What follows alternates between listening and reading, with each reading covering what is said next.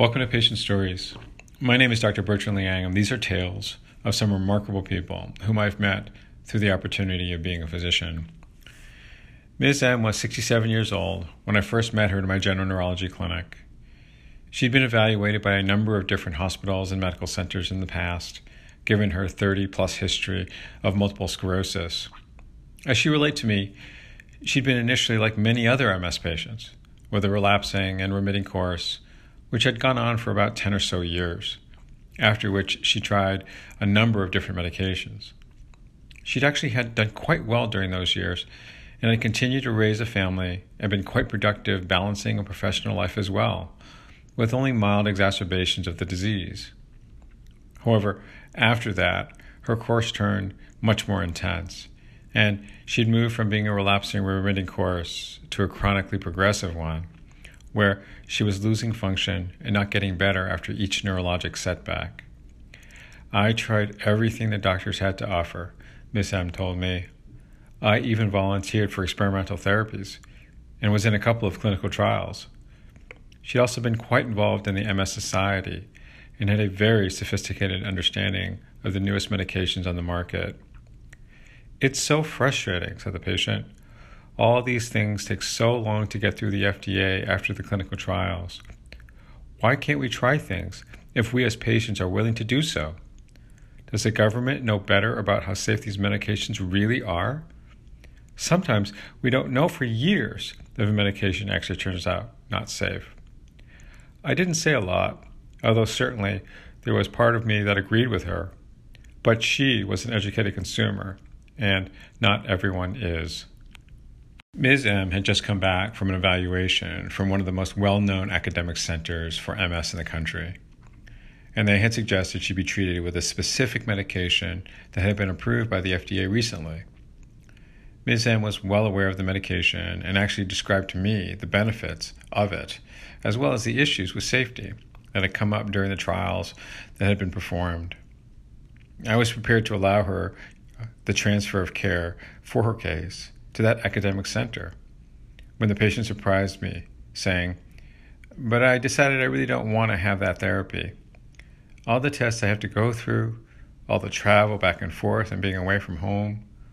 I just want to be treated here, where I have the support of my family and friends. And I think the best drug for me is the one that was approved last year, not the most recent one."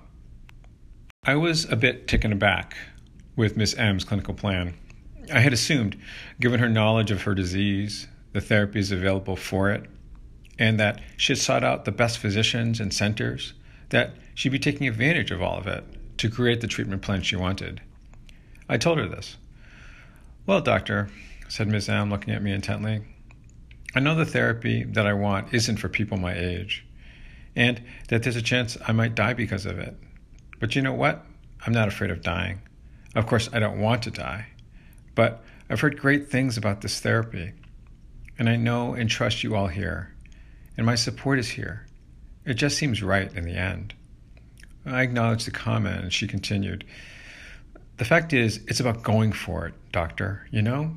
I don't want to live not knowing I didn't do what I thought would be the best thing to treat my disease, even if I die from it."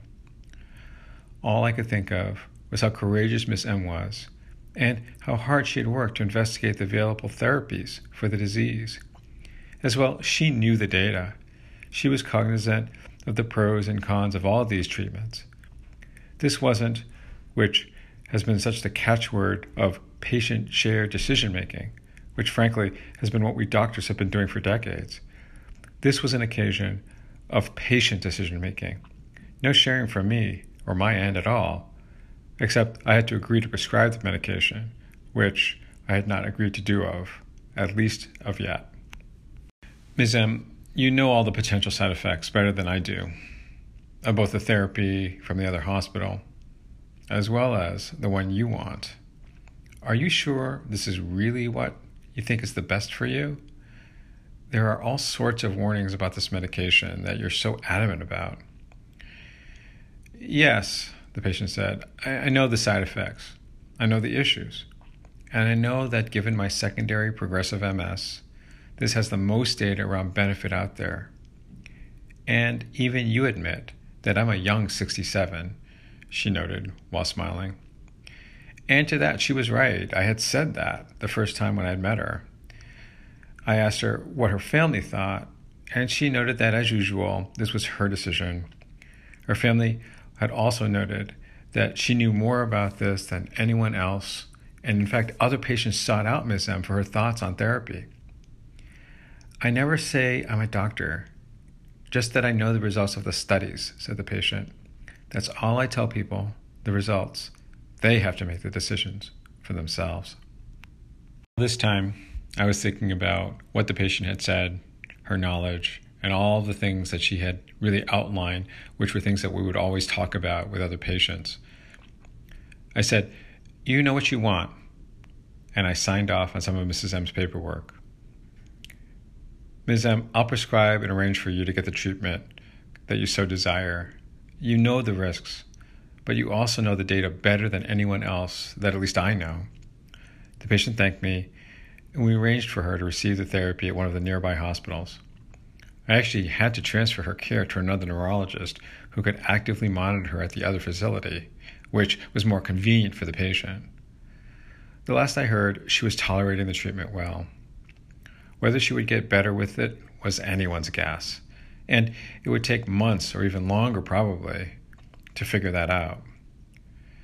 But it brought to mind the quote from a clothing store from the East Coast that I used to hear, which still rings true to me in many ways, and certainly with respect to Ms. M. An educated consumer is our best customer. For Ms. M, being educated, this was certainly the case indeed. Thank you for joining me for Patient Stories. Be happy, be healthy, and find peace.